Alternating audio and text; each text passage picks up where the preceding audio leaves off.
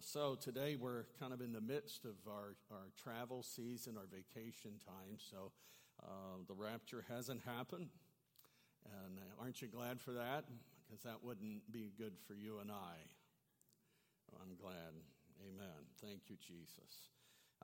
Well, this morning I want to talk to you about fishing. And I by no means am an expert on fishing, honestly. I don't see this. Are the Stolkoviches here? I don't see. But I've gone fishing a few times with my brother. And so he knows that I'm not an expert. So I was going to ask him to testify and verify that fact. But since he's not here, I'll just tell you that I am an expert on fishing. But anyhow, this morning, fishing, just to start out all this stuff here, this first rod, and I have a setup here, a reel that was purchased for me by a very good friend that I served with in one of the churches I pastored. And he bought me a fly rod and reel. And he was an expert on fly fishing. I mean, I'm not sure, that I've met anybody that knew more about what was swimming in the streams of northern Pennsylvania than this gentleman. But he studied the waters. He knew what was there. He knew what kind of lures to make, and he was very good. When you watched him fish, he would just feather that line out over the water, and it would just land softly. And a lot of times he'd pull something in. Me, on the other hand, I was tangled in limbs and snares and all kinds of interesting things, and he was very kind to me. And one thing I remember about the fishing excursions that we took together is he always brought with him a box of Dunkin' Donuts. And that was amazing, best part of the whole trip. Anyhow, and he also had bought me these are waders. He really invested heavily in my involvement in this fishing. And so he bought me these waders, he bought me this fly rod, and I've used these a few times, not nearly as much in recent years, but that's all part of the fishing journey. This was fly fishing, right? And along with that, and I couldn't find it, he bought me a vest and had all the things hooked onto the pockets, so you look like you know what you're doing. And so I had a vest, I had the waders, I had the fly rod, and so if nothing else, he prepared me to look like a fisherman. And this is a conventional rod, what most of us might use. This came from that great sporting goods store known as Walmart. And it was the economy rod, and it still has the sticker on it, and maybe I can take it back. But anyhow, very nice little rod, and this is what you would use if you were going to fish in one of the local streams or lakes. And so I just have had a number of things. I mean, you may think of other things that I don't. I have a net somewhere to pull the fish in. I have the hat that you have to be a fisherman. Have all these things, and so had a stringer to catch the fish. Different lures, different baits. You have the bait in the jar. You'd scoop it out and, do that. You have earthworms. You have the little bugs that people use. So, fishing, it can be done a lot of ways, and it all depends on where you're doing it at and what you're fishing for. And really, the last time I've been fishing really was with George Stolkovich here at church, and we've gone out a couple of times and had great conversations, and we had great conversations on those fishing outings. And so we got to chat, talk a bit. You notice I didn't say we caught a lot. I said we had great conversations while we were out fishing. So, this morning, Jesus says in his word, as he was walking by the Sea of Galilee, he saw two brothers, Simon called Peter and Andrew, his brother, casting a net into the sea. And that's an entirely different type of fishing. They cast broad nets as professional fishermen. into the waters, and they drew their nets in. And he said, for they were fishermen. And then he said to them, follow me, and I will make you fishers of men. They immediately left their nets and followed him. Father, we thank you for your word. We thank you today that it is life. It is truth. Lord God, that it doesn't simply testify to a truth. It is your truth. It is inspired of you. And Lord God, you superintended the testimony of those who wrote these things down. And so, Father, we pray that our hearts would be, Lord, under the anointing of God to receive the truth. And, Lord, that we, like the Apostle Paul, will receive the word of God as it is in truth. He commended those in Thessalonica for their acceptance of the truth. And, Father, we pray that we'll always regard the word highly. Lord God, that it won't be a commentary of men, but it will be a divine, inspired word given by you for life and faith in Jesus' name. Amen. Amen. Are you awake today? Good. I'm glad, because only other person I talk to who's sleeping is Robin at night. So you're awake, right? You ever talk to your spouse and they say, be quiet? Well, yeah, I already know. I said I talked to you, but anyhow, this morning as we come into this house, we're all ready to receive the word. We've been praising our precious Lord and worshiping him. And so our highest calling today in life is to bear witness of Jesus, to live the life and to bear witness. You know, we're surrounded by people. And as we've shared on different occasions, our neighbors are not just the people who live in the immediate proximity of our house. I mean, those are our neighbors every day. But our neighbors are people who are different from us, the same as us, people that have common life experiences, and people who don't share anything in common with us at all. They're all our neighbors, and they're all part of they're the fish that God has sent us to win. How many believe that God wants you to be a soul winner? People say, well, I don't consider myself a soul winner. But if you believe that and you think that way, I would pray that God will change that for you. And that you will see that his purpose for your life is that you be a soul winner.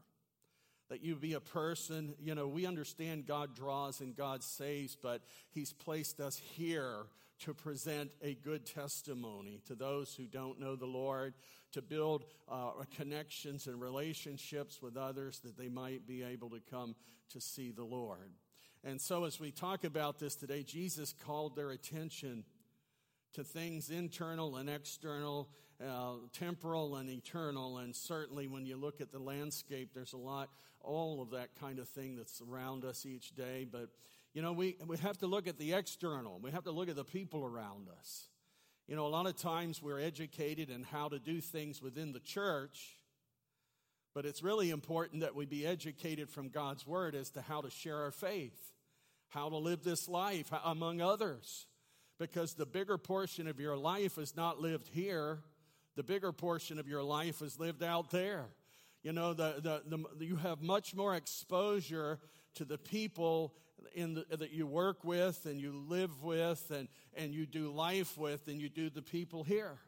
And so this is a vital gathering of people where we worship him, we exalt him, we are refueled, we are energized, we are fed, we are equipped. But everything that's done here is really to equip you to live it out there. And everything that every ministry should have at its heart to equip people to share Jesus with other people. And we've shared our vision statement, and I hope you haven't forgotten it. And if you have, you need to write it big and plaster it on your wall. And you've got your keychains. Hopefully you didn't lose them, but we have more if you do. And we want to give you your keychain so you can sit and look at it. But reaching out, sharing home, seeking truth, and knowing Jesus. Those are our pillars, the pillars of our vision here. Without soul winning, there's no church. You understand? Without us winning people to the Lord, there's not going to be a church in the next 30, 40 years. You say, what do you mean by? I'm saying that the church is not going to survive without being engaged and being a witness, a living witness among those who don't know the Lord. That's the design of God, is that believers would be sent forth bearing witness of Christ. Think about that for a moment. If we're not winning people, and again, the heavy weight of this is not upon us. We are out in the fields. We are called to be in the fields. The Lord prayed that that laborers would step up to the plate. And you and I are the laborers. We're the fishermen. Jesus said, follow me, and I will make you to be what? Fishermen. They were commercial fishermen, professional fishermen. They lived that lifestyle. They knew all about it. And now Jesus was calling and introducing them to a greater calling, a higher calling. And he says, I'm going to teach you how to win men, how to be a witness, among an effective witness, and to win others. How many of us know that, it's important for our young people, and they need to be in church with us on Sundays, and we need to make sure our families are here together, the generations are here, and that our kids are being instructed and taught how to be a witness in this very difficult world that we live in. The ministries of our church need to spend some time on that with everyone under their influence, teaching people how to share their faith, to share Jesus with those with whom, because that's who they're spending 95% of their lives with the people in this world that don't come to church. And I'm not just simply talking about coming to church. I'm talking about people who don't know Christ, who are lost without him. 95%, probably more than that, of the time that people live is lived among people who don't know Christ. So we need to be pouring into people's lives in order to help them to know how to be a witness, how to fish for people, how to be soul winners, because that people are in survival mode today. The church cannot afford to live in survival mode. We have to be out there actively engaging the world that doesn't know who the Savior is. You understand, we cannot be in survival mode. This can't be holding the fort. This can't be internally. We can't afford to live an internally focused life. We've got to have an external focus. I mean, this is one of those things where what happens here is great, but for many people, unfortunately, over the years, what happens here is the most important thing in their week. And I want to tell you, it is a vital part of our faith, is being in the presence of the Lord corporately, being instructed, worshiping together. But what is going out of here? What is going out of here? Who is going out of here? What are we doing during the course of the other 6 days of the week when we're with people who don't know our terminologies, they don't know our practices, and above all things, they don't know the Lord? So it would, I think that can't be just a little part of it. That has to be a big part of why we get up in the morning. Praying, God, I'm going to encounter people today. How can I effectively represent you? How can I be sensitive to those around me who don't know Christ? And how can we build bridges? How can we speak into the lives? How can we listen and hear those whose hearts are broken, those who are searching, those who are in need? This morning, if we get to the point where we know who everybody is in our church, and we know where everybody is seated in our church, and that's okay, and we don't see the unfamiliar faces, and we don't see those whom we don't know on a regular basis who are being brought in and loved into the kingdom of God, and we see that kind of increase, then we've got to change the way we're living. We've got to change the way we're living this thing. We've got to see ourselves and embrace our calling as being missional believers. We are called to be aggressively kind, aggressively loving, That doesn't mean overbearing and beating people over the head, but it means that we're constantly on the lookout for opportunities as to how we can share the love of Christ with somebody. We're identifying our neighbors as those who are not our enemies, not the weirdos, not the people who are just like us, but they are people whom God created and God loves. I want to show you a little picture here. You know, we celebrate today. Oh, yeah, I want to say before I go any further, my dear wife's going to turn 26 on Tuesday, July the 13th. So happy birthday, my dear wife. I love you. You look nice today, of course. I want to say, and also we welcome number 6 into the world. So 6 grandsons. We're still waiting for the granddaughter, but you know. And I don't always understand the name selection. So if you ask me what it means, I can't tell you. But it's what is it? Adler David. Okay, I'm not sure about Adler, but I looked it up. It's German and it means eagle. Okay, so he's going to be an eagle. So. But I want to show you a picture for a couple of reasons, a couple of pictures. It's what we look like when we look at someone who we haven't met before. You see, you see, he's trying to figure it out. He's looking at his baby brother. That's Reese, his older brother, and that's Adler beside him. And you see, on the left, he's kind of studying him. He's not sure what to make of that situation. This guy's new here. This guy's new here. And you can see in the other picture, I don't know, everybody can interpret it differently, but he looks a little uncomfortable. He's kind of drawn back and he's kind of pursing his lips and he's not sure yet what to do. But I want to tell you, Reese represents you and I today. And Adler represents the people that God wants to bring into this church. Wants to know Jesus above all things else, all other things. And so, you know, rather than, and I love him and I understand the context, it's cute this way, but you understand. Here you have Reese on the left side. He's just like sizing him up and looking at him and, you know, thinking, you know, I was the solo act here. I'm not ready to be a duet yet. And so he's looking at him, trying to figure out, you know, what do I do with this? The other side, it looks like he's pretty much decided he's not doing anything. He's kind of drawn back and just going to kind of occupy his space and the other one. So thank you for showing that. But this morning, you know, are we uncomfortable with that idea? See, and here's the thing. People aren't going to come to Jesus because we maintain the way we've always done the things that we've done.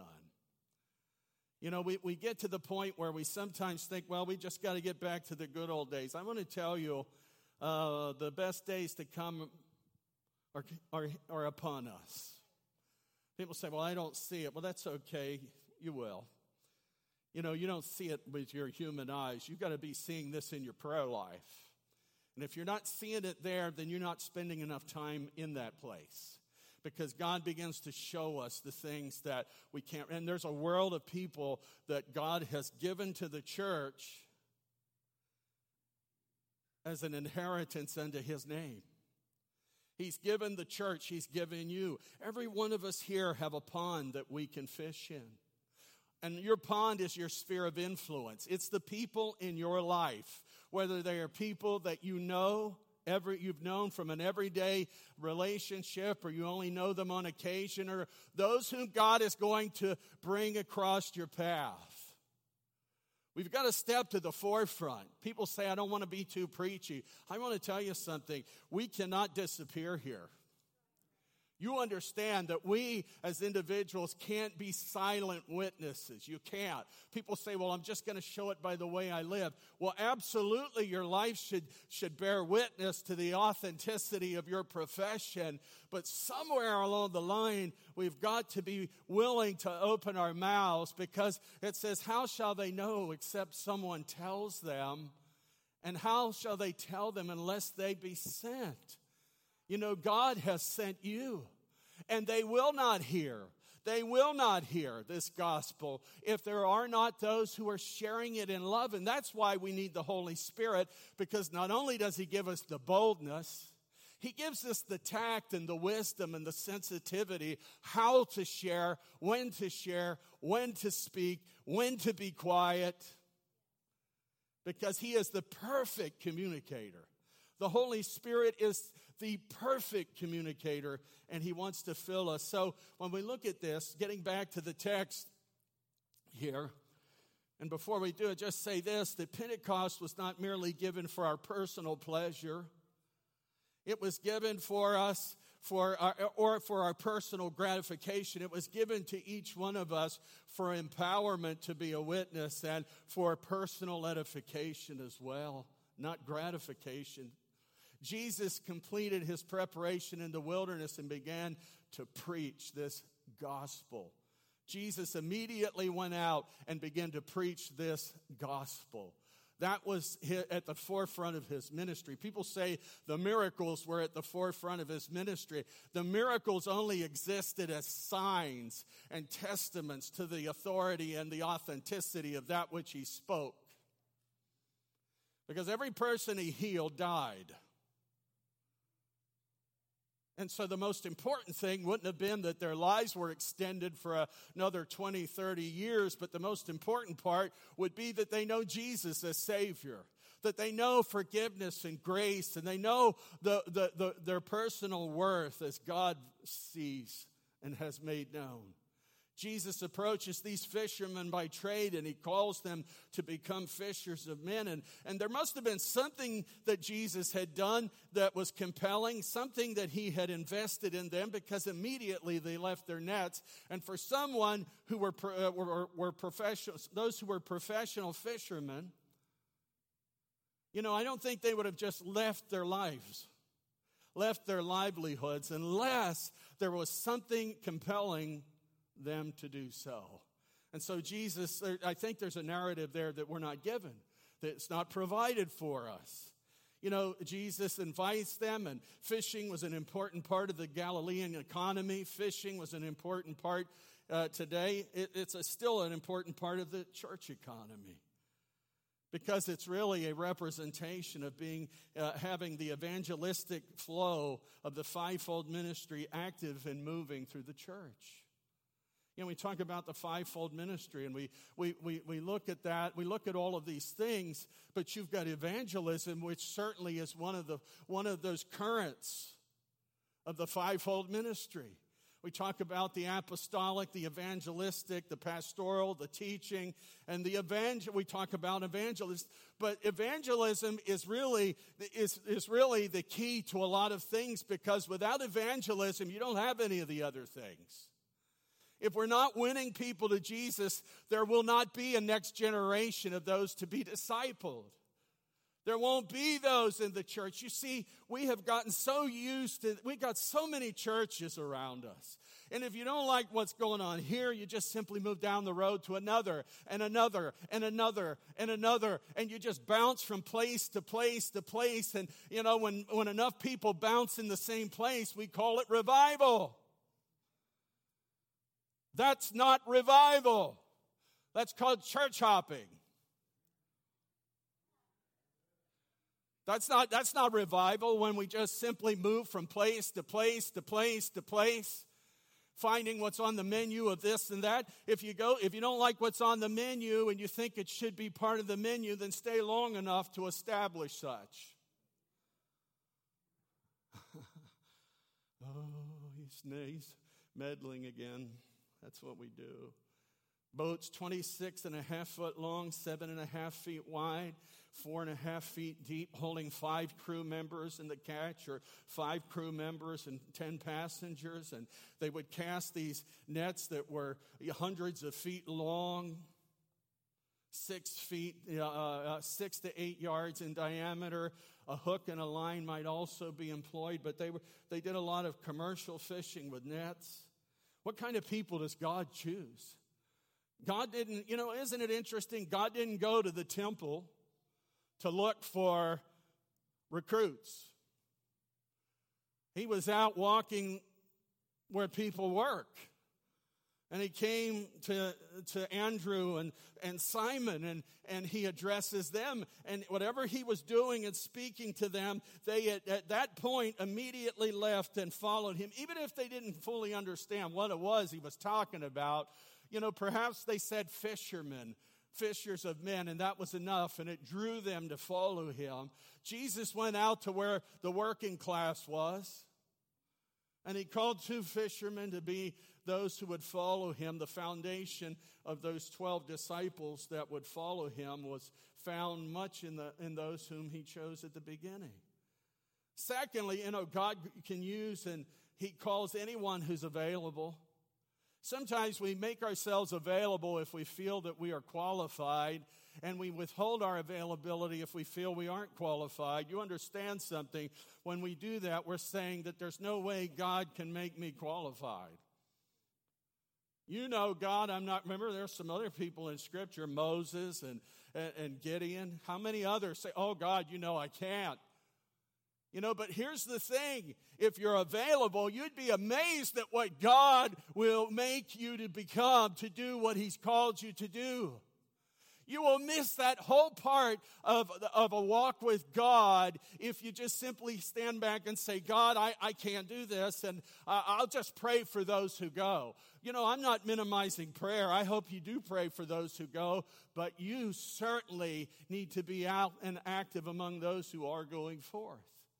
The Great Commission mandates that we preach as we go. That as we go, we make disciples, baptizing them in the name of the Father and the Son, and the Holy Spirit, and teaching them to observe all things whatsoever I've commanded you, and lo, I'm with you forever and always.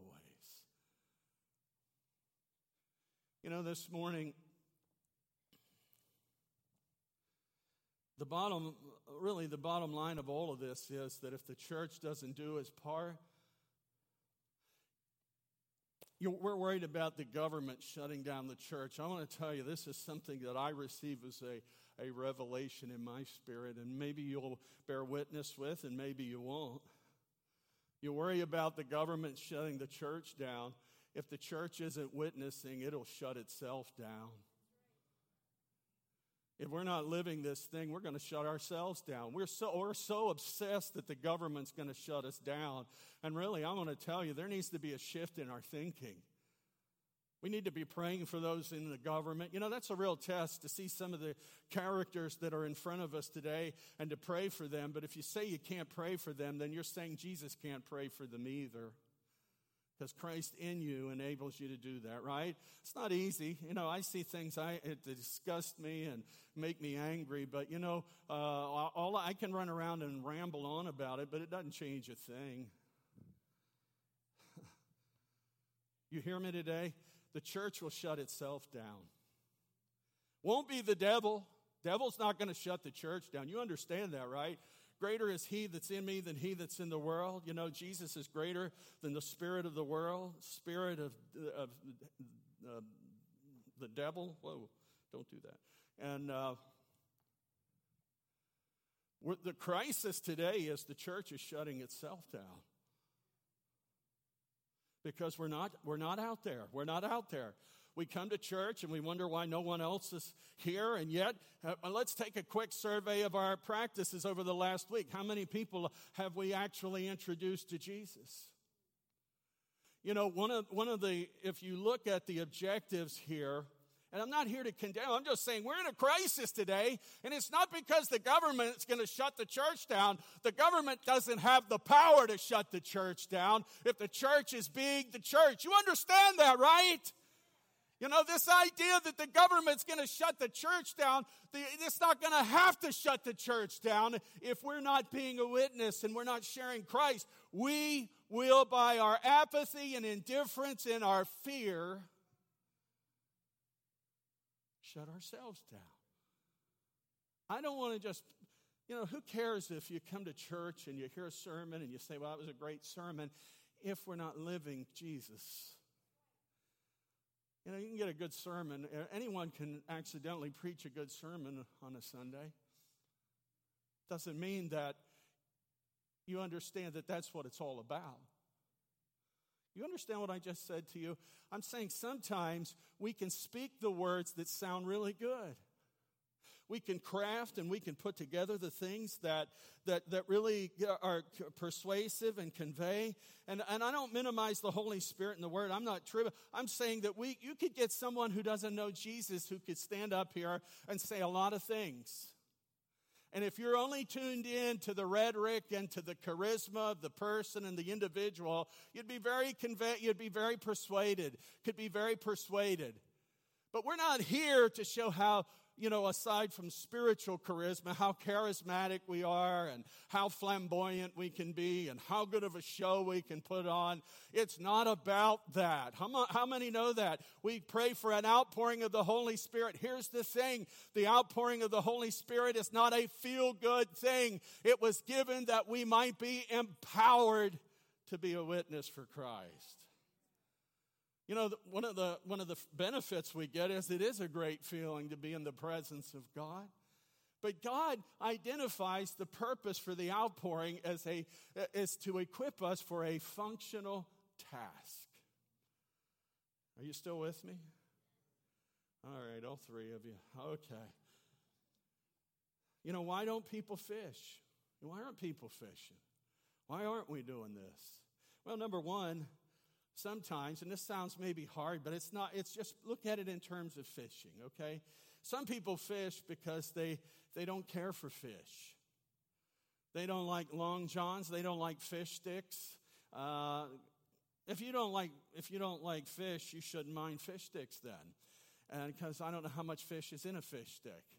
But when you think about it, some people just don't care for it, and so we don't go. And I understand that. My wife, she's not a big fan of fishing.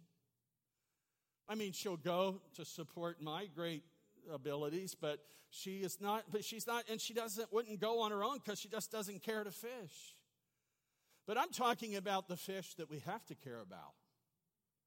And sometimes, if you don't like fish, we probably will have little interest in fishing for them. Sometimes, and it's hard because this is where we need God's help all the time. When we look at people, if we can't overcome our distaste and our disgust for what we're seeing, and we can't somehow allow God to transform us into people who share the love of Christ with those who are doing things that we find disgusting, and we're overcome by our disdain and our disgust for people, and we don't have room for God to introduce the compassion that He has, that the world is without hope, and the church likewise. God help all of us. Help me. Because, my first reaction to a lot of what I see is absolute repulsion. But somehow God is speaking into my heart as a pastor and saying, if you can't allow me to take you beyond that, you are never going to be effective for me. You're never going to make a difference in the world you live because you can't get over the smell of fish. The fish stink, and I don't want to touch them. I don't want to be around them. I don't like the taste of fish. I don't want anything to do. And so, the thing would be we turn our backs on those for whom Christ died. I don't want to touch the bait. You get a big, nice earthworm. They're great. Night crawlers, best. Night crawlers. You get these little worms and things with lots of legs and little whatever. You dig for them. You look for them, and you think, I don't want to touch those things. And how many of us have said, if we're doing it that way, I'm not in. But you understand, this really isn't about what you and I prefer or like. Give me an amen to that. It's not what about I like or I prefer or what I'm used to or the way we've done it. It really isn't about any of that kind of thing. Sometimes we look at the bait and we say, I'm not touching that. That's ungodly. I can't, nothing that's done that compromises the integrity of Scripture or the testimony about Christ it should ever be invested in doing. But whatever we look at, we understand there's one gospel and it stands forever. And yet the methods and the means and the bait What's the bait? Well, the bait could be this. I think my friend really believed that if he invested a lot in me for me to take up the interest that he had. And to a degree it was effective. Life changes over the years and you don't get to do what you always would have liked to have done. But this will always stand as a testament of his love for me and his desire to build relationship with me and for me to enjoy what he enjoys. So there are a lot of ways that you can set things out in front of people that aren't churchy, but they are full of the love of Christ. The foundation is scriptural. It is Christ-centered and Christ-exalting. And we can come alongside someone and we can do something for or invite someone to do something with. And at the same time, sprinkle in some of our testimony. Come on, church. Is that too much? That you realize over in other nations of the world, they're having their heads cut off for their faith. Husbands are being drug away from their wives. Wives being drug away from their husbands. Children being taken away from their parents because of their resilience and their lack of fear and their commitment to the Lord Jesus Christ. And we are running around worried that the government's going to shut us down. How embarrassing that is. That the church in this United States of America is more fearful of Washington, D.C. than they are confident in their God. That's a sad commentary. When you see believers and all they can talk about is the political condition. I'm not saying we should ignore. Absolutely, we should be invested, be part, stand up. But you know something? There's a whole world of people that don't know Jesus. If the church would get busy among them, it would be thriving. You say, this is a hard message, Pastor. I thought you were happy you had another grandkid. I'm thinking of the prospects of what that means. But anyhow, we don't like the feel or the smell of fish. Fish resist being caught. That's too much effort. Takes too much effort. They'll reject us. What if I go out there and I fish and I'm reeling it in and then it gets off the line and then my whole fishing adventure has been a waste of time? It's never a waste of time because God's word, never returns void. They fight to the end. They can have sharp fins and they can have teeth. They tend to be slimy and they smell. Does that sound like some folks you know? Others don't want to wait for the catch, to sit there. I don't want to sit there all day and wait. Unless I have something to read or someone to talk with, to me, I probably, just for the sake of fishing for hours, sitting there, plinking a line in, and that's not my thing. I'd rather stand in a tree in the dark like sane people do and spend all day sitting there and seeing nothing. But sitting at a pond and just throwing a line in, that's much too beneath my intelligence. Because I'm a guy that gets out of bed well before light and crawls up in a tree.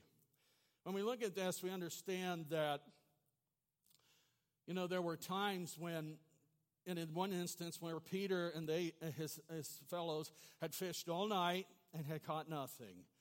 And Jesus says, let's go launch out again. And he says, come on. And he says, come on, Lord, but if you want us to, we'll do it. And so they go out and they throw the line in where God told them to throw it in. And they throw the nets out and they begin to bring in fish. And there were so many fish that the nets began to break, right? And they had another of their team brought their boat over. And they both are catching fish and the nets are breaking. We get so worked up about things and how, you're messing up this and you're messing up that, and it's easier to maintain if we don't get all these people in there. Well, they broke, the nets were breaking. That meant they would need to repair them or to buy new ones. But you know what? How many of you would rather have to repair and buy new nets than not catch anything? You have nets so full that the nets are breaking, and you've got not only your nets breaking, but then they're coming alongside and they're getting the same thing. And when the nets start filling up, God's going to get more people involved. And the nets are going to need to be repaired. Wouldn't it be great if there were certain things here at Bethel that were so used that they had to be repaired because there's just so much foot traffic and people coming in? And the seat cushions were the cushions were breaking down, and people had to complained about, how hard the seat was getting. I don't know what that means. Forget it. Why Christians who do fish and don't catch any? How come we're not catching anything? We do occasionally share Jesus. Sometimes we use the wrong bait. You say, what does that mean? Well, sometimes we just talk about church. And you understand the church community is something that people who are unchurched either choose not to know about or know nothing about because they've never been a part of one, because either they've heard what church is or seen the results of what church claims to be, or they just are indifferent.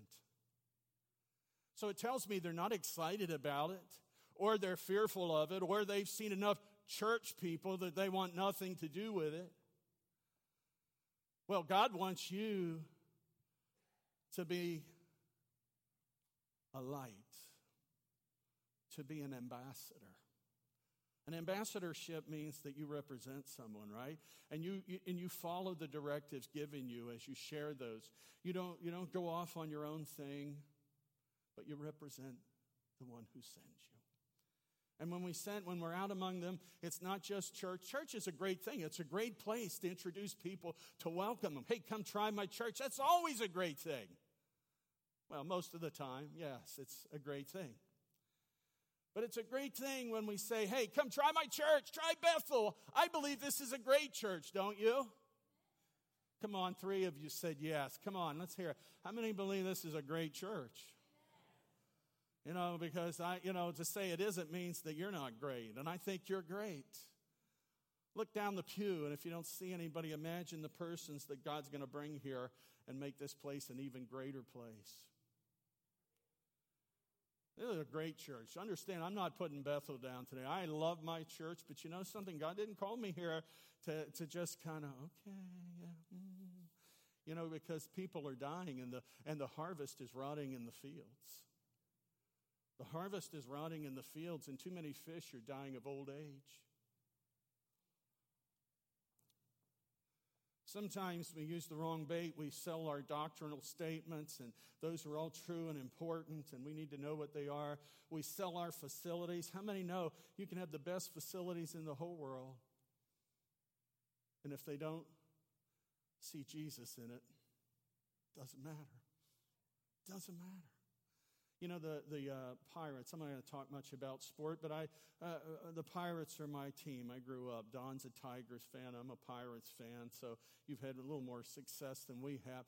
But you go to this great stadium, PNC Park's beautiful, little quaint stadium, and you know what? It's hard to fill it up because of what's happening on the field. And here when we look at it, it's not just what we provide in the way of facilities and statements about the church and religion and doctrinal saying. The biggest draw to people is the desire for relatedness and purpose. Relatedness, they need to have connections with someone that are healthy connections, vital connections. And you may have people who come to church who might not get saved for weeks, months, or maybe never. But if they come to church for a while, there's a good chance. How many of you believe that, sometimes you give people opportunities in certain things in church when we might not even be sure that they're saved? That sounds almost heretical. Well, you're not gonna, I'm just talking about sometimes they can be asked to assist or to help. and be a part of what we're doing. See, sometimes we say, well, not until you've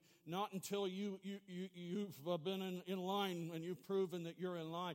Now, I'm not saying people should teach. I'm not saying they should, there's certain things I don't think that, I'm not talking about that. I'm just saying, like, let's give people an opportunity to be connected to something healthy and to share some time with us. Like the men's ministries, they do projects to help people. And one of the things that would be great and is great is that you open the door for people who might come to church who don't know Jesus as Savior and Lord, and yet they have some skill or ability that they could utilize as part of that project. Wouldn't that be a great thing? Okay, all four. Anyhow. And I'm not saying that I'm saying that's just an example because they are doing things, and that's a great opportunity for them and their other ministries. Sometimes we're comfortable fishing in an empty lake. We know there's nothing there, and we just keep throwing that line in, and we throw that line in, and we know something's fished out, and there's nothing in that particular place, and we just stay there. And we believe there's only one way to fish. And sometimes we fish in the wrong place. And that is where we choose to go. We get in, God called you to get into the devil's den. You hear that, right? Not the one in Gettysburg. But God, well, you can. It's kind of neat. My grandson was up there jumping from rock to rock, giving us both coronaries. I mean, he ran off and took off and so anyhow, that's irrelevant. But get into the devil's den. God wants you in the marketplace. He wants me in the marketplace. Come on, church. Where are you going to win people? It's in the marketplace. It's out there in the world. That's where it's going to happen. That's where it's going to happen. The fish are out there in the seas of life. And God is saying it's time to get out there. You may feel like I'm hammering you, and I'm not hammering. I'm just saying, before you post anything about anything online, if you're not sharing the love of Christ with others, maybe you could redirect the time that you spend toward personal interactions with people who don't know Jesus. Okay, 5 or 6, we're getting there. Sometimes the fish are found in the near Jericho Road. Remember Jericho Road? Jericho Road was 17-mile a road. It was treacherous. People died there. People tried to avoid there if they didn't have to. A lot of people had to. It was thoroughfare route. And, sometimes God says, I want you to go fishing down right beside the Jericho Road. Sometimes it's easier to maintain an aquarium, right? You've heard that said before. I think there's a few people, Zig Ziglar and some others, that sometimes we're not out among people, winning people. We're more keepers of the aquarium. We like the aquarium. Let's shine it up. Let's make it look pretty and nice and say, hey, look, it's wonderful. And when people are out in the seas of life, they're dying. How many of you say that's not okay? It's not okay. Your coworkers, if they don't know Jesus, they're dying. And there's only 1 or 2 places. There's not 3. Don't ever let anybody tell you there's limbo. You understand? There's not paradise. I mean, there is paradise. You don't understand. What was the other? Purgatory. Different place. There's no purgatory. Get off of that. If you're hoping, well, I'll just work it out in purgatory. I'll serve my time there, and then he's going to let me in. I'm going to tell you, that's not true. 1 or 2 places, right? Heaven, hell. There's only one way to get to the one place. The other place, you can do anything. You can do a million things and get there. One way to get to the one place, and that is to be born again, to know Jesus as Savior and Lord. And if you believe that, then there's a lot of people that you know that have not been born again, and God's saying, I want you to catch them. I want you to catch them. Well, I'm almost done. I know some of you are saying, I thought you already were, but fishing an empty lake, we haven't studied the waters. We got to survey this thing. We got to survey it. One size doesn't fit all. I mean, the gospel does, but our methods and our methodologies and our approach, it's not one size fits all.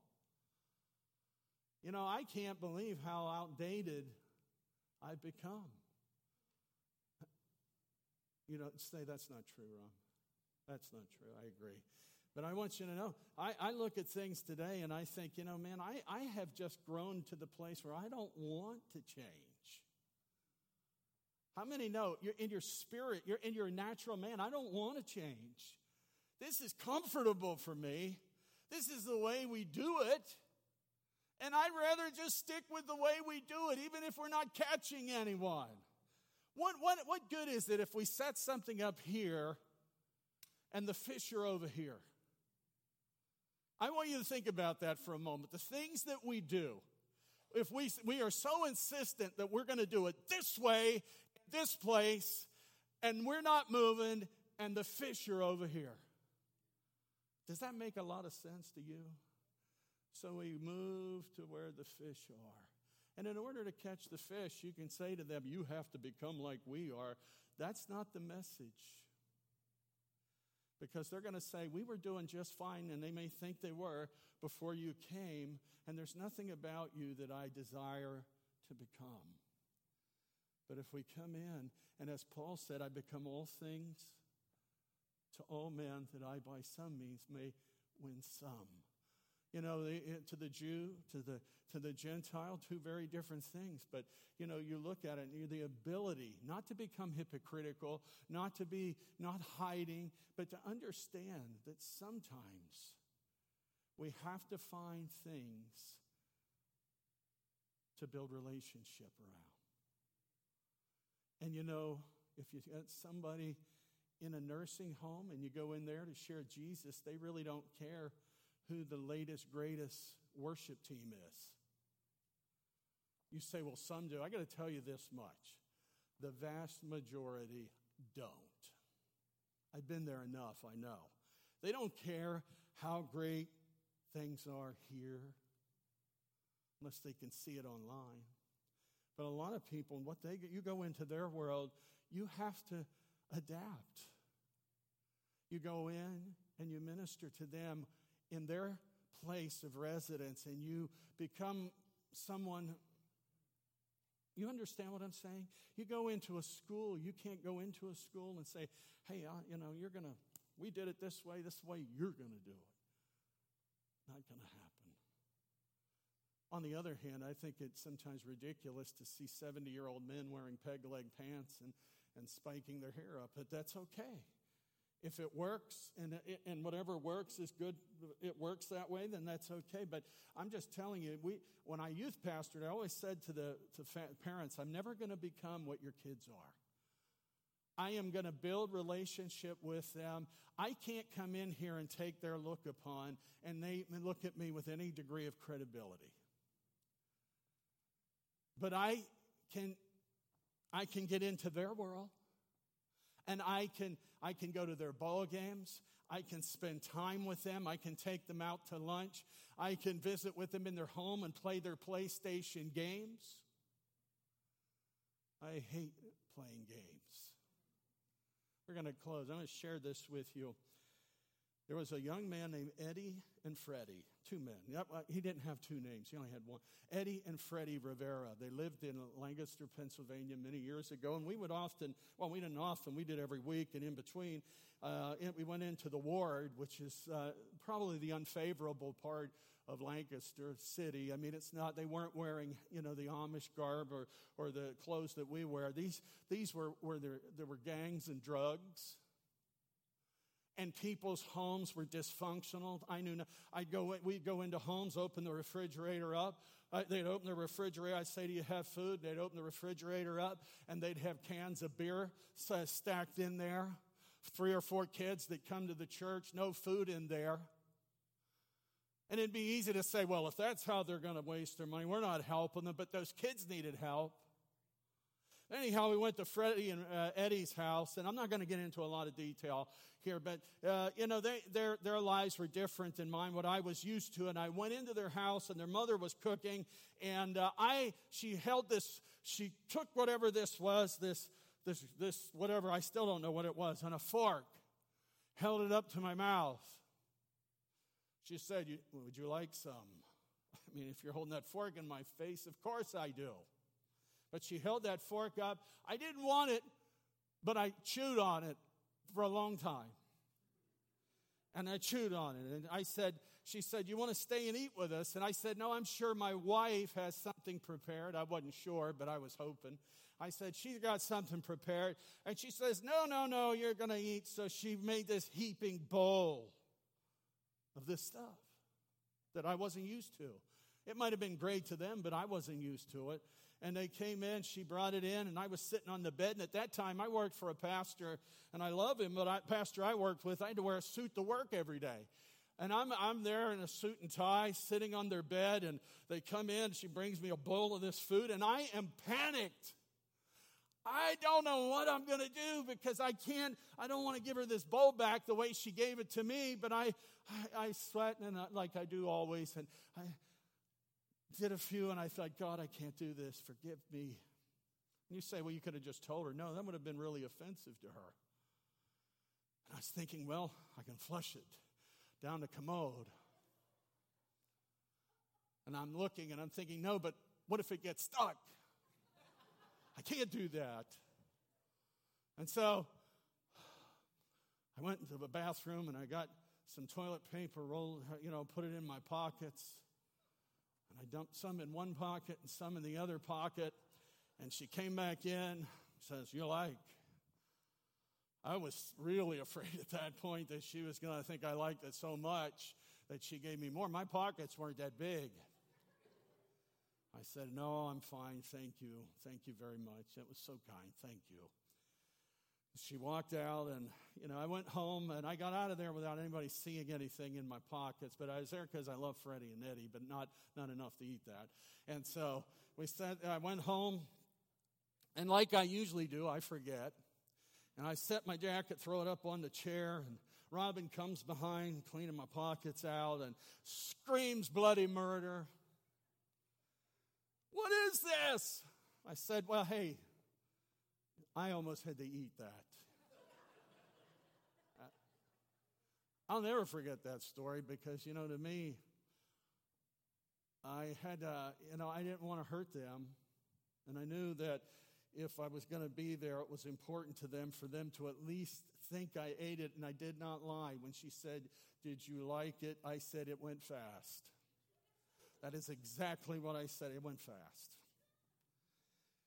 And to this day, I'm sure none of them know, and they won't unless somebody happens to cue in. You can come on up, Tammy, if you like. But people fish at empty lakes. You got to go. You got to go. It's not always pretty. There were two other little boys, and I'm almost done. Angel and Angelo. Angel and Angelo lived in the war too, and they were terrorists in our church. They would beat up on people. They would constantly. And one Sunday, we had a team, a children's church team, and I said, they're beating kids up. They're crying. We're trying to stop so we don't get in trouble and nobody gets hurt. And so I finally said, okay, Angelo and Angel. I mean, how ironic, Angel, man. I took him by the hands. I said, we're going home. We're going home. When you learn how to behave, we'll bring you back. Took him by the hands, went out on the church van. Another fella went with me. I went up, knocked on the door. Mom answered the phone. She'd have known it was me. She wouldn't have. But she opened the door, and I said, I'm sorry. We love Angel and Angelo. We want them to be part of our church, our children's church. We love them. But they got to behave. And that's your responsibility to teach them how to behave. We can love them when they're here, but you have to invest in them and show them something. You can't just turn them loose to church and say, well, there's 2 hours of babysitting. They need an investment made in their lives. So when you have invested in them and you feel like you're seeing something begin to take place, we want them back. And I said, we want them back. We want them back. And they did come back. And the only thing I'm going to say is, Angel's horns weren't quite as long as they were before. And we built relationship with them, and we love those kids. I still remember names, Jeff and Melissa Meckley. You know the missionary that came here, Mike Brown. He was in our kids' church. And Mike Brown, when his family, his mom babysat our daughter, and she was a single mom raising, 4 kids, and Mike Brown was one of them. And then we see what God can do and how God can raise someone up and do tremendous things in their life. But someone's got to be fishing. You know, those kind of stories will never continue in the church if we're not fishing. If we're not fishing, don't tell me we're having revival because everybody got mad down this way and came over here. We welcome everybody. We don't care if you came happy, mad, sad. We love all of you. But here's what I would challenge. Make this your last stop and get busy. If you don't like something, make it better. Amen? Don't be bitter, make it better. Make it better because we're supposed to be fishing for people, and we can't get that done if we're not equipping fishermen. That's why kids need to be in church. Teenagers need to be in church. Children need to be in church with their moms and their dads as much as is possible because we're equipping people. You know, Wednesday night is our primary discipleship here for the family. We have people of all ages come on Wednesday night. Men, women, boys, girls. And it's a great evening for discipleship. It's not just Wednesday church. It's a great opportunity. And there are people here who are investing with love and kindness into your kids, into your family. And they are good teachers. They are men and women of God who love the Lord and they love people. And God has established them here at Bethel. And we are blessed to provide something for your family. Because we're raising up champions, right? Not chumps, champions. We're not a group of chumps. We're champions because we're on his team, and he's the head, and he never fails. I'm going to ask you to stand with me. Have you studied the waters today? Have you been fishing at an empty lake? Did you come too late?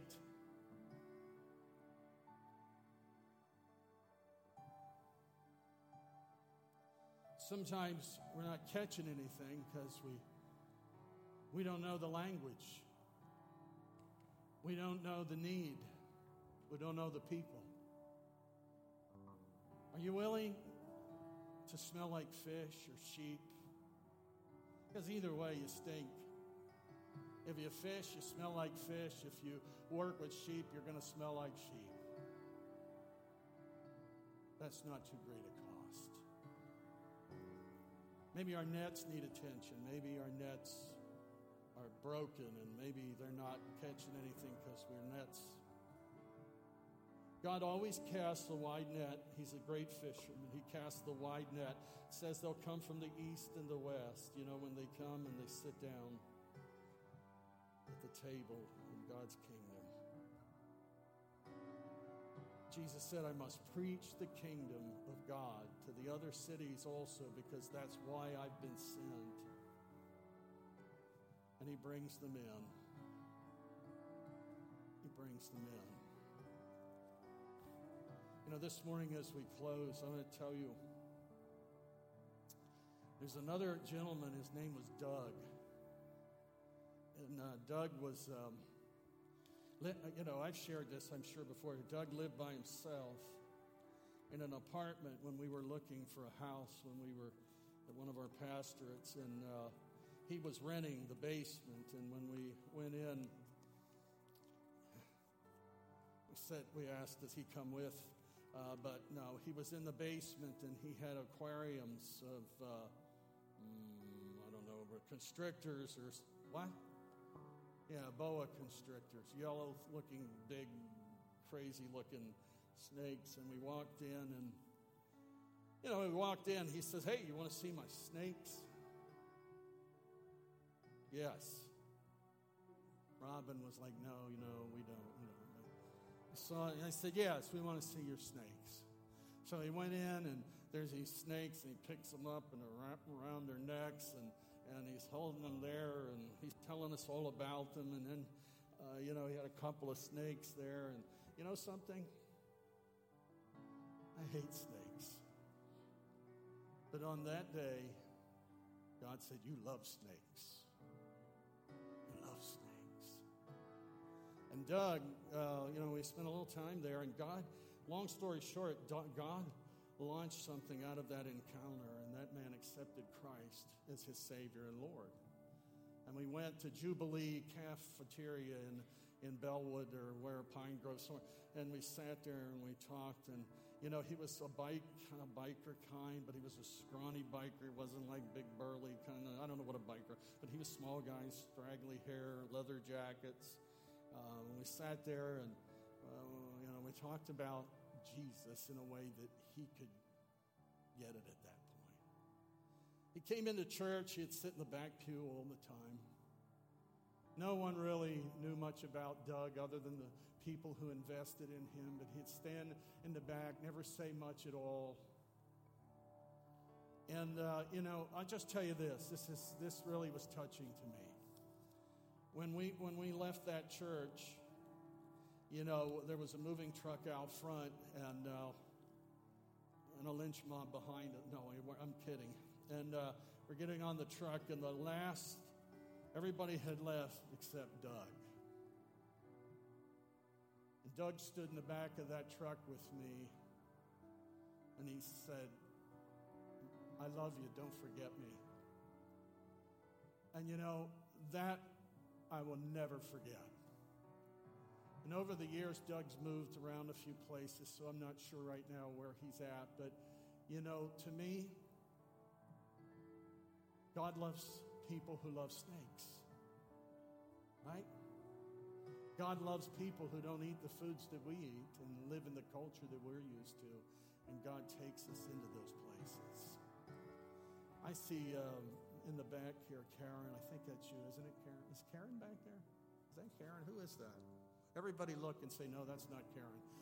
Okay, well, she went to Kenya. I'm looking forward to hearing some of her story. But this morning as we pray, I know I've spent a lot of time on this. I just want to ask you, say, God, whatever you want to do in my life to shape me to fish in the right places for the right thing at the right time, and use the right bait, and to do the things that are necessary, Lord. If my nets are torn, help me, Lord, to see the need to mend them. Lord, if I don't love fish, help me, Lord God. I'm going to ask you this morning, on that point, if you would agree with me here. This is really important because I think this is the great challenge of our day, because as much as we say that government's going to destroy the church or bring it down, I don't believe that anymore. I don't. Maybe for a little while I was fearful of it, but I have to believe what Jesus, when he said, I will build my church and the gates of hell shall not prevail. Either he's telling the truth or he told a lie. I don't know. You decide. I do know, but you have to decide for yourself. But this morning, how many say, God, I need to be baptized with a fresh love that goes beyond my boundaries, that's greater than my disgust? Lord, I need a love that doesn't remove me from being involved in local government and local service and local places where I need to be active and alert and to be informed and to be proactive, not just simply reactive. But Lord, give me a love. Give me a love. Give me a love for people who are so much different than what I am, because, Lord, what I am is not wonderful without you. How many here just really believe that God can ignite within you a new love for people that is greater? Because if this church is going to grow, it requires an investment, requires relationship, requires launching out into the deep. It requires answering the call of God without condition. How many, I'm serious here, you just say, how many here would just call out to the Lord and say, God, baptize me with a deeper love for people than I've ever had before. Help me, Lord God, to break down the preconceived ideas and the prejudices in my heart. Help me, Lord God. Lord, empty me out so you can fill me up. Pastors and board members and Sunday school teachers and children's church workers and nursery care workers, all of us, Lord God, we say collectively, Lord, we thank you for the love that you've given us. But Lord, we want to love those whom you give us with an even deeper love. Lord, I pray this morning for those who go out of this church, Lord God, that we'll see that people are going to spend an eternity in either heaven or hell, and we have been here, placed here for this time, for this season, to love them toward God, to love them out of darkness, and to love them toward God. Hallelujah. Come on, church, this is a great day. Let something stir your innards up here today. Lord God, give us a baptism in the deep, compelling, indestructible, redemptive love of a God who's greater than the worst of man's sins. Lord, the deepest, darkest places are the places where the light loves to go. It doesn't run from that place. It loves to go there. Lord, give us that kind of heart. How many here today say, God, I need to step out from where I have retreated to, and I want to be on the front line? I'm going to ask you here, I'm not going to prolong, but just as a commissioning, I'm going to ask, would you be willing to step up here with me just for a moment? Won't keep you. Promise, promise, promise. I won't. Now, that's 5 promises, so that'll be 5 lies I tell if I keep you here. So I'm going to ask you to say, God, I want a deeper love, man, because this church has been placed here not to take up acreage, but this church has been placed here as a place for people to meet, to come, who have been introduced to the Lord Jesus Christ. Boy, oh boy. Thank you, Father. We thank you. Hallelujah. Come on, church. Everybody that's in any ministry should be leaping out of their seats, saying, there's no way. We just don't want to maintain. Lord God, we want to love people into light and away from darkness, not with this mushy-gushy, I love you today and tomorrow I don't even remember you. The love of God. The love of God. Lord God, I thank you. I thank you. There are sometimes we get so sidetracked by other things that we lose sight of the main thing. God, if we have lost sight of that main thing, Lord God, if we've lost sight of that main thing, Lord, bring us back to the place, Lord God, where we see it as primary. Lord, that our sons and daughters will be saved, that our grandchildren will be saved, that our neighbors' children will be saved, and our neighbors' grandchildren will know Jesus. Lord, that future politicians will be people who have been introduced to Christ, have been loved into the kingdom of God, and they will be ambassadors for the kingdom of God before they're an elected official of men. Lord, we thank you this morning for the Holy Ghost. Thank you for the Holy Ghost here. Baptize us afresh and anew. Come on, church. We need fresh baptism in the Holy Spirit here. We need fresh oil. What are you waiting on? We don't need God. You say, I'm waiting until God says it's time. God already said it was time. Lord God, we want the fullness of the Holy Spirit in this body.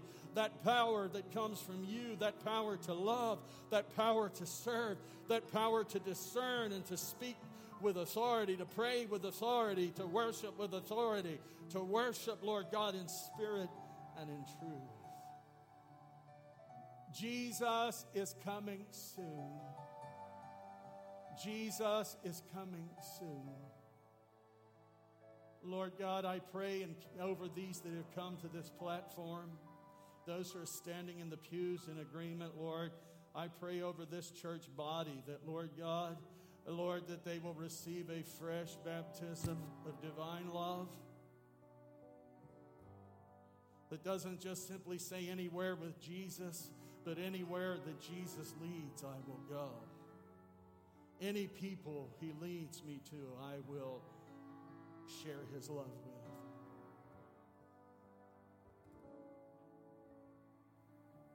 The greatest day is ahead, is here. I don't like to say we're looking at it.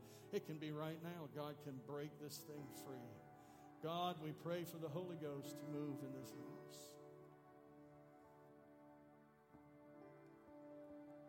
Pray over these people, Lord, fresh anointing, fresh baptism, fresh infilling, Lord, all of the above. Lord, we take all of it. And Lord, God, that where our eyes will be open to see the harvest, to see the fields. Lord, to see the fish swimming about in our lives, to understand this isn't about church or religion. This isn't about church or religion. It's not about politics. This is about the kingdom of God. This is the kingdom of God. Jesus didn't go about preaching politics. He didn't go about preaching, Lord God, religion. He preached the kingdom. He preached the kingdom. He preached the gospel of the kingdom. Lord, help us to bring forth the gospel of the kingdom of God. The King of glory is greater than all.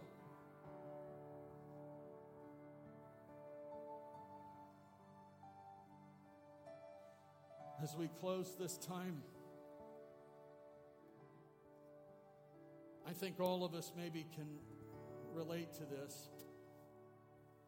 How about those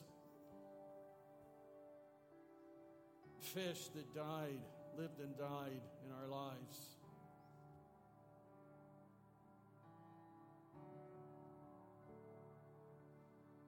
For which no effort was made.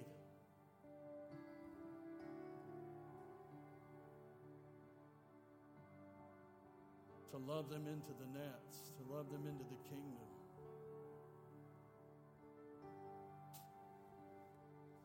We can't do anything about that, but certainly, Lord God, we can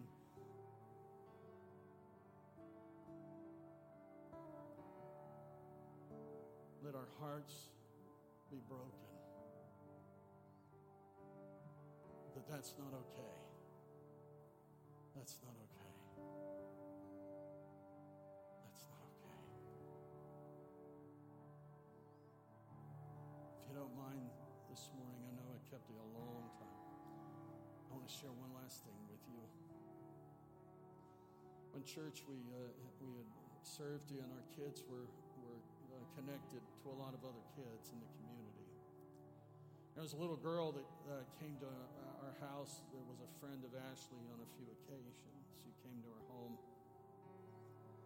We just saw it as a friend that she had, and, didn't know much about. We knew her parents. I mean, we didn't keep the kid without her family knowing. But we had, a little girl came. Jessica was friends with her older sister. And anyhow, jump forward, they had a relationship with these kids. And one night, Robin and I went to the high school play. And as it was over, there was one of those kids, that the older daughter that had come to our house was friends with our oldest daughter. She walks outside, and her mother was behind her. And I leaned in and I said to her, you did a really nice job today. That was wonderful. You did a great job. And I remember she just smiled and said, thank you. And she walked away. Her mother walked away. And they were all going to a graduate or a cast party at one of the homes. And so one of my daughters, was one of them there? Jess was at this cast party. So this oldest girl was at this cast party with Jessica. Her mother comes and picks her up shortly after she dropped her off and said, you need to come home with me. And so the girl leaves. And we found out later that evening, and a lot of the kids at church, we had church that night, and a lot of kids had caught word of it and were talking about something had happened, and nobody knew what was going on. But this mother picked up the oldest girl, and she took her to her house and shot her in the head and killed her. She killed her. She had already shot and killed the younger daughter and threw her out of the car alongside one of the highways. She had killed the son. He was sitting in the house playing video games, a teenage boy, and she walked up behind him, put the gun to the back of his head, and killed him. And then, when police began to put together everything that had happened, and this girl had been in church some, the mother had retreated to the home where her son was still lying on the floor that she had killed that morning, and she had this gun, and the police are surrounding the house, and the final act was she killed herself. And, when I look at that, you say that's a dramatic story. But, these kids, I look at that little girl that was in our home, and now I see it differently. I wish I had seen something. I'm not saying that we could have prevented that, but seen how valuable and important she was before that day. That older girl ran with my oldest a little bit, and I wish we had paid a little closer attention. And those kids all died in the same day, and none of them knew it was coming. And, and I look back at these experiences in my life, and, it's easy to think that life's going to just keep going on the way it does, but we just never know. We never know. We never know. And I could tell you a lot of things, and I won't, but I'm just saying this morning, the mother was mentally ill, obviously. There was something wrong there, demonic, whatever. I don't know what all was going on, but she obviously needed Jesus as much as her kids did. And what a loss it was. Our world is so broken. God, I said here the other week that I would never go into a restaurant that waved that rainbow thing. And God said, yes, you will. And I said, why will I want to go in there? They patronize them. It's because there's fish and there's sheep in there. And you do them no good by staying away from them. No, I'm not kicking back a six-pack. I'm not doing anything like that. I'm telling you that God says, get out there. And I had to repent of that. I went home. I felt pretty good. God, I took a stand today. And he says, no, you didn't. You're going to go back in those places. Because the world needs you. The world needs salt. It needs light. So I ask God to forgive me. Lord, I thank you for this group right here. I thank you for the people, Lord God, who are going to love those who don't know Jesus more than they're going to be repulsed by them. Lord God, we all stink with the smell of sin before you cleanse us. Thank you for those who love this enough to say, I don't care. I love them. I love them.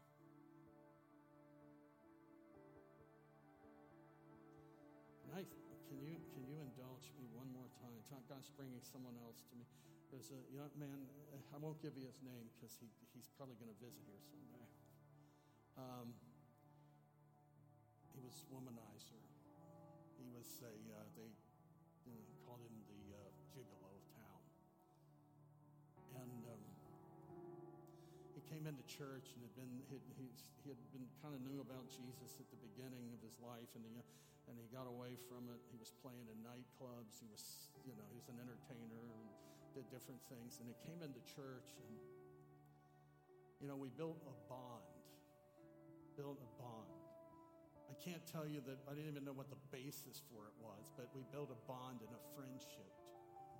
And he kept coming to church, and he had been married a couple of times, had many girlfriends, had 5 children, and 3 little ones that were there. And when he came and rededicated his life to the Lord and committed his life, he came to church, and 3 boys sitting right beside him every week in church, faithfully in church. I still hear from him all the time. Love him to death. He came, his kids were there. He was faithful. And then, time went on. Some time went on. He'd been there a number of weeks and number of weeks. And God impressed on my heart. He said, he has talents and you have needs. I want to use him.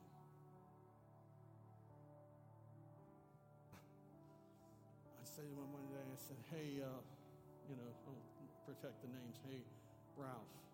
I said, you want to play the drums here? We don't have anybody playing our drums, so you want to play the drums here? I'd love to play the drums here. I got to tell you something. You would have thought I invited the devil into the house. You can't do that. And I gave a corporate loving scolding. I said, listen, this is why we are here. We are here to reach people. And this man can either be playing in a nightclub or he can be playing to the one he knows is his Savior. And I got to tell you, he came in, he plugged in, he blessed the socks off that church, and he got more hugs the next Sunday than I got in all the time I was there. And I got to tell you, to this day, Bob, still serving the Lord. Still serving the Lord, still loving Jesus. And he'll send me a little text, and he said, you'd think we were two like fruity guys or whatever. He said, I love you, Pastor Rick. I love you too, Bobby. I got it out there, so I finished it. Hey, Bobby. I finished. And you know, for me, his life was turned around. Isn't that what it's about? And you know, I didn't know what to do with him, but he was sitting there, and we had this vacancy, and I'm thinking, you know, Bobby, I've been discipling him and pouring into him. He's ready to go. And he blessed the church. I want to ask you this morning, are you willing to go the distance? Even when people say, what are you doing? Don't you know who that is? Don't you know what they've done? Don't you know what their reputation is? Aren't you glad that God didn't tag you with your life past history? God, I'm so thankful to you today that you have washed my sins away, that you've removed the labels and the tags that were on my life. And you want to do that for others. Let's sing a song here. I've gone on a long time. Just these things flooding back. Fish. Let's play. Let's sing to the Lord. Thank you for listening. You can find us online at BethelAG.com or on Facebook at Bethel Assembly of God, Littlestown, Pennsylvania. Our services are also live streamed every Sunday on our YouTube channel, Bethel AG, Littlestown, Pennsylvania.